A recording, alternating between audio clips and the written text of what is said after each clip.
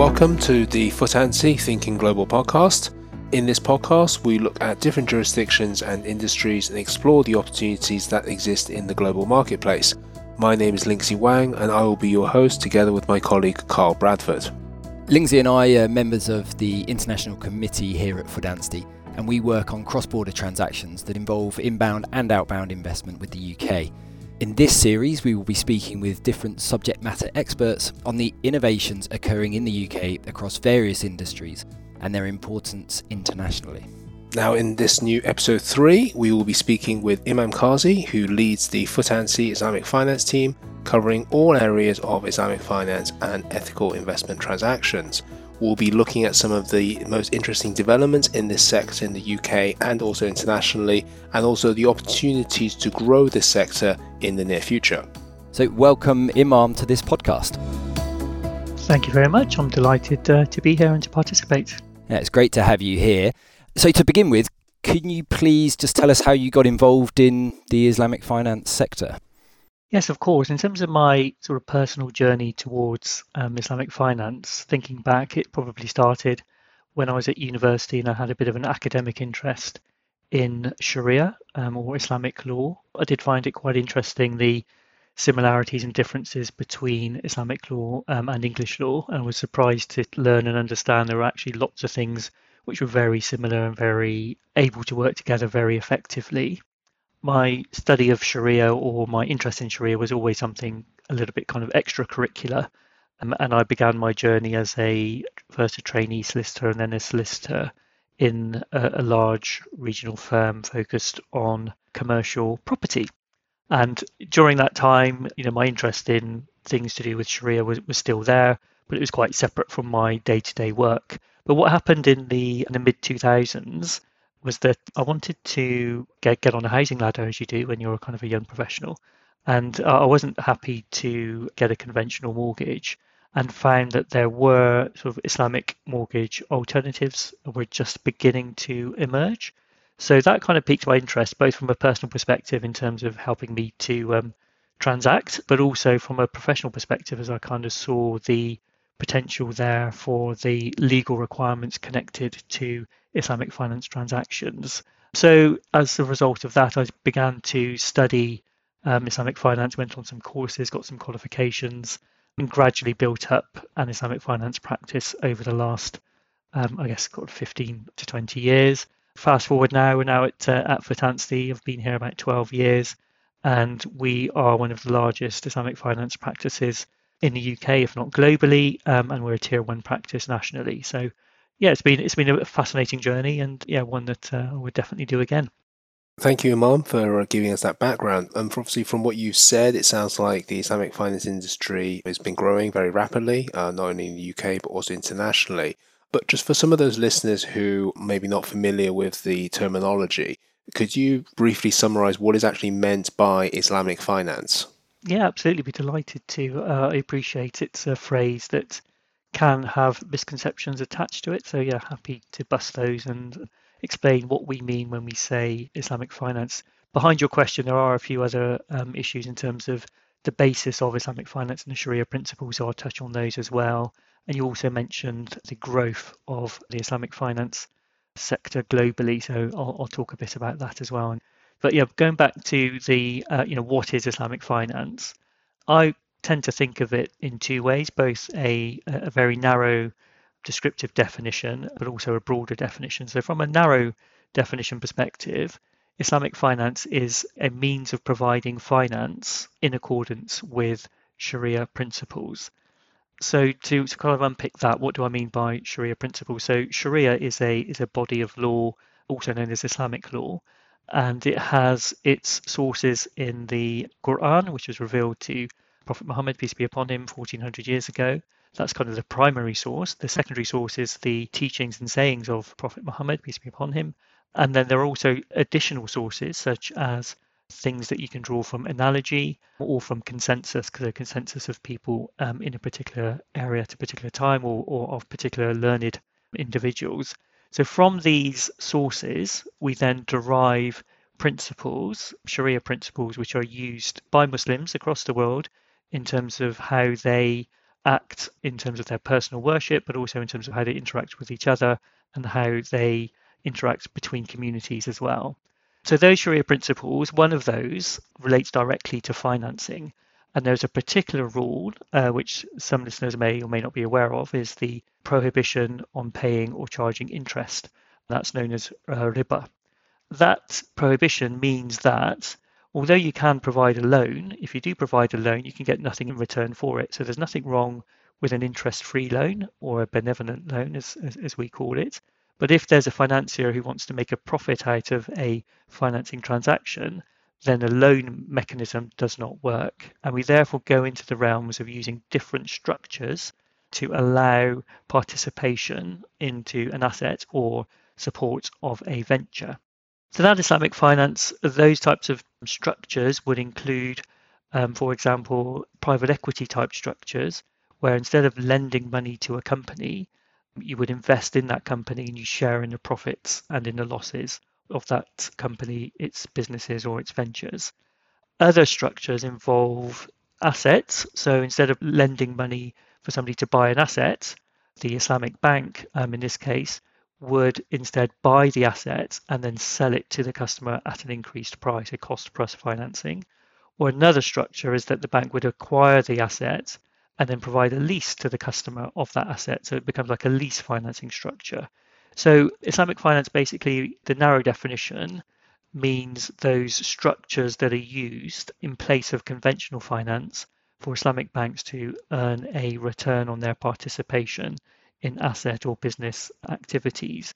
More broadly, Islamic finance is used as a description of the halal economy, or the interaction between individuals and businesses and between various businesses. So it's the connection that individuals have when they wish to invest into something or buy something or enter into any kind of trading arrangement to make it in accordance with Sharia. So anything that has a Sharia implication to it, we call kind of Islamic finance in a broader sense. So it's narrowly in terms of financing from banks to companies or individuals to provide financing, but more broadly, it's the whole sort of business ecosystem for Islamic finance. At the beginning of your question, you talked about sort of the growth of the Islamic finance industry, and that very much is the case. And that growth is driven in two respects. Firstly, by the demand for Islamic finance. So particularly in the UK, but also globally, there's an increasingly wealthy, quite a young Muslim population, and they're increasingly interested and aware of the Sharia issues around finance and investing. So that creates a grassroots demand for Islamic finance, which is driving the growth of the industry. There is also supply side growth in terms of the parts of the world which are very liquid at the moment. So, for example, in the Middle East, where oil prices is driving a lot of liquidity, where those institutional individuals who have that money wish to invest it or to provide financing to people, but they want to do so in accordance with Sharia. Therefore, it means there is in some cases an abundance of liquidity ready to be deployed in the UK market, but on the Sharia compliant terms, which means that you have Islamic banks providing financing to regular UK customers who are just looking for financing, but it's coming from Islamic banks because of the liquidity in those markets. So the growth story is both supply and demand driven. It's quite a rosy story in terms of the growth. What we're seeing with the Islamic finance market is that there is annual growth of between sort of 10 and 15%, I would say, globally, and the UK has a very large slice of that. You've mentioned a few jurisdictions, but mainly the UK. So is the UK a key jurisdiction for the Islamic finance sector, or are there other international jurisdictions that are relevant in this space that are growing? Yeah, you're right to point out the UK as a very significant global centre, and I'll explain in a moment how it has got to that position and why it's in that position. But in terms of globally, the other parts of the world which are very active in Islamic finance are, as it would come as no surprise, those parts of the world where there are large Muslim populations. So the Middle East is the main one, and we've seen, Dubai, Bahrain, Doha to an extent, and now Saudi getting very active in developing financial centres to promote Islamic finance. And then in terms of Asia, I would say, and more broadly globally, Malaysia has taken a big lead in terms of the innovations around developing the Islamic finance market products and infrastructure. So I would say in terms of the rest of the world, I would say the UK is leading by example, but there are moves in Europe to sort of get on the bandwagon, and Luxembourg in particular has made a big push to become a global centre. And then New York, with its global finance credentials, also has an important part to play in that. In terms of bringing it home to here in the UK, the growth of Islamic finance in the UK has been really supported by successive UK governments since the early 2000s. And the reasoning for that is to promote, London as a global financial centre, but also it's to do with looking at the UK Muslim population and trying to get them more enfranchised into the economic system. So by providing solutions to financing and needs from a Sharia compliant perspective, it has helped to bring those Muslims in the UK into the mainstream economy. And the way in which the government has done that over these successive years has primarily been through addressing the tax and regulatory challenges facing Islamic finance in the UK, because the way Islamic finance works, as I sort of mentioned earlier, it tends to involve replacing a loan transaction with a trading or a leasing or an investment transaction. And when you do that, it can have adverse tax consequences. So if, for example, in the property example I mentioned, where instead of a bank lending money to somebody to buy a property, the bank are going to be buying that property and granting a lease to the customer, and then the customer is buying that property back as well as paying lease on a shared ownership basis, that would have adverse stamp duty land tax consequences, because instead of having just one purchase transaction, you've now got a purchase, a lease, and a repurchase. So potentially 3 times as much stamp duty land tax. So the government has, in order to promote Islamic finance and create a level playing field, they've enacted a legislation within the Finance Acts, and they do so each year by updating it, in that there's an alternative finance section which seeks to remove those barriers and address what would otherwise be unfair tax treatment affecting Islamic finance. And so by doing so, they've actually been seen as kind of very progressive, and globally has attracted lots of interest in terms of a way of catering for Islamic financing and bringing it into the mainstream. And one thing I wanted to pick up on as well was, you've mentioned a few times about the key principles of Sharia and how they fit in the wider context. It sounds to me that there's some strong links there with ethical finance, and we're seeing obviously an increase in the interest in, say, ESG. So it would be interesting to get your take on the links between sort of Islamic finance and ethical finance. In terms of the sort of Sharia principles, which I sort of touched on earlier, if I just maybe explain those a little bit further, and then you can see the sort of natural overlap with ethical finance. So the principles which I mentioned of riba, for example, the idea of prohibiting riba is to prevent the wealthy from exploiting those who are in need. So it creates an environment where helping people is more important than making a profit out of other people's misery.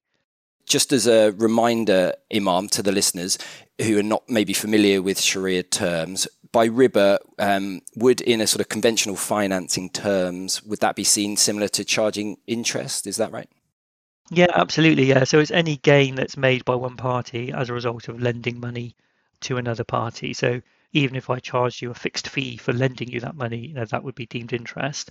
Or if I gave you some other kind of favors, that would all be riba from a Sharia perspective, and that is not liked. But the principles that go beyond that are things around sort of the requirement for certainty within contracts. So there can't be any vagueness when two parties are entered into. So that the idea there is that you're protecting people by understanding with a high degree of certainty what you're entering into when you're entering into an agreement. And there are also broader principles in Sharia around the idea of facilitating ease or promoting things that have public benefit. Because the idea of Sharia is not to make lives more difficult, but it's actually to help people to carry out their lives in a way which is helpful to them, but also productive to broader society.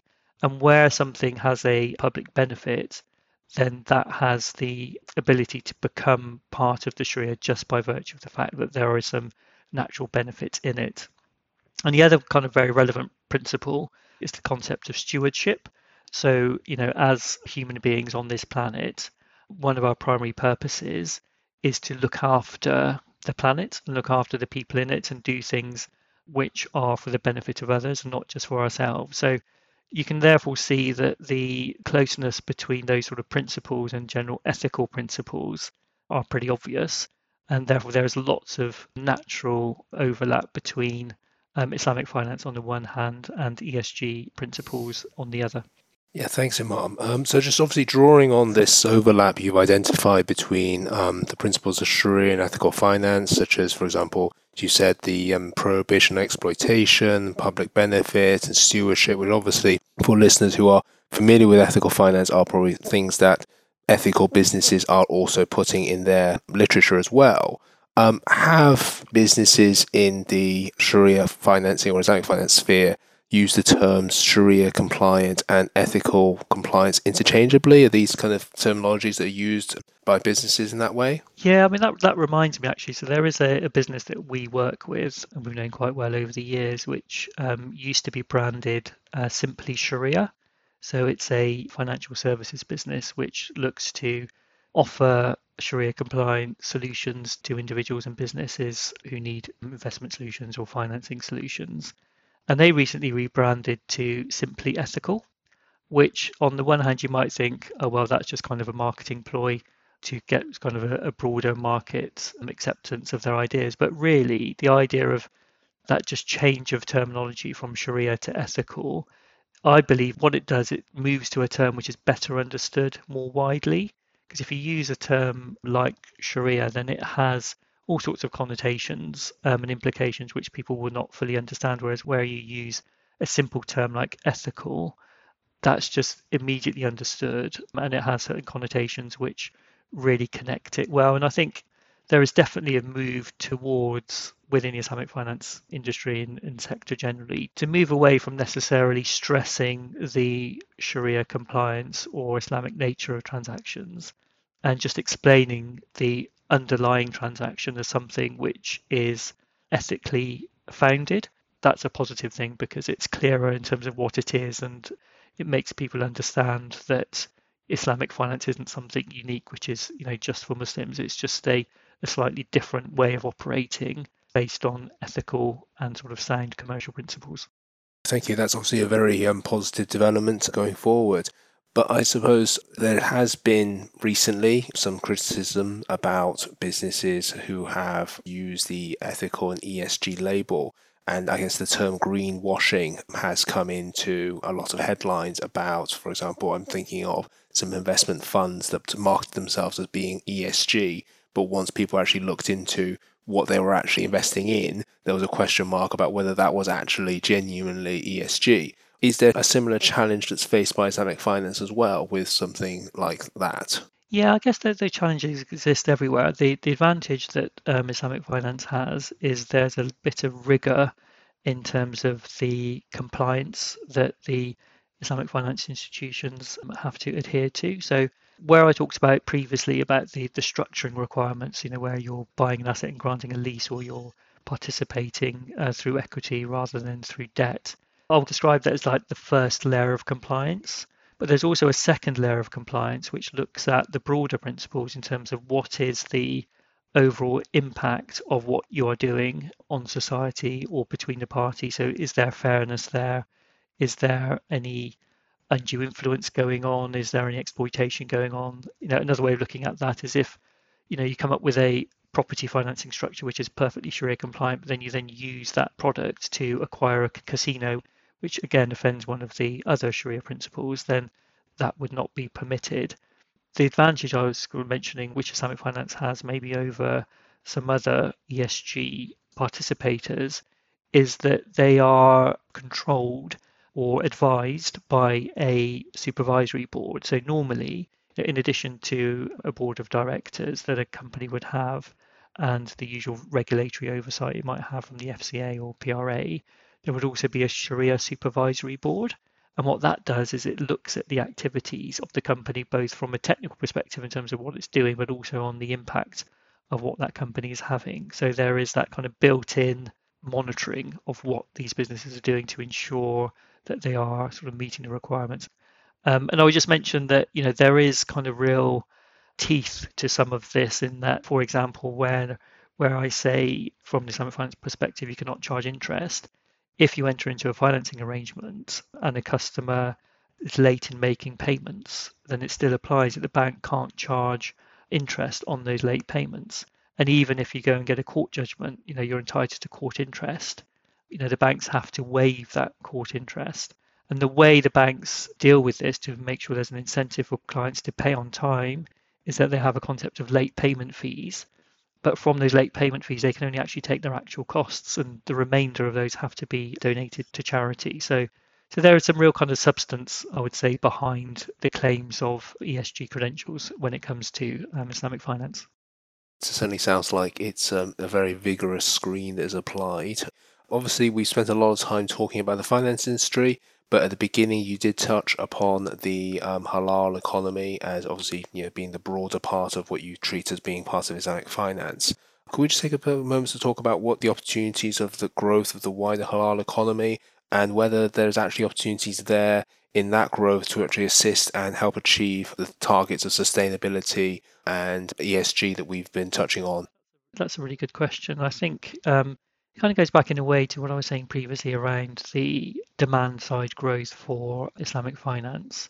And that extends really to the broader halal economy. So where you've got a young and increasingly wealthy and educated Muslim population, both in the UK and globally, then their needs in terms of food and clothing and cosmetics and tourism, they are wanting to buy goods and services in accordance with their values, whether that's specifically Sharia issues or more broadly the concerns for the environmental and social impact of things. That's definitely increasing. So the growth of the halal economy is very much part of the growth of conscious, ethical consumers. An example might be that with meat consumption, there's a big argument that we shouldn't be eating too much meat because of the damage to the environment. That's something that's sort of taking hold more and more. But even where consumers, Muslim consumers, are going to their usual halal butchers to get their meat, you're increasingly seeing organic products and alternatives and sort of fair trade type arrangements and options. So yeah, there's definitely a big growth in the halal economy, growth in ethical consumption, and a lot of overlap between the two. Unfortunately, we're going to have to wrap this podcast up soon, but I'd just like to finish with a question that we ask all of our guests in this series. So, Imam, what would you like to see in the next few years in this sector, and are there any particular interesting areas that you are excited about?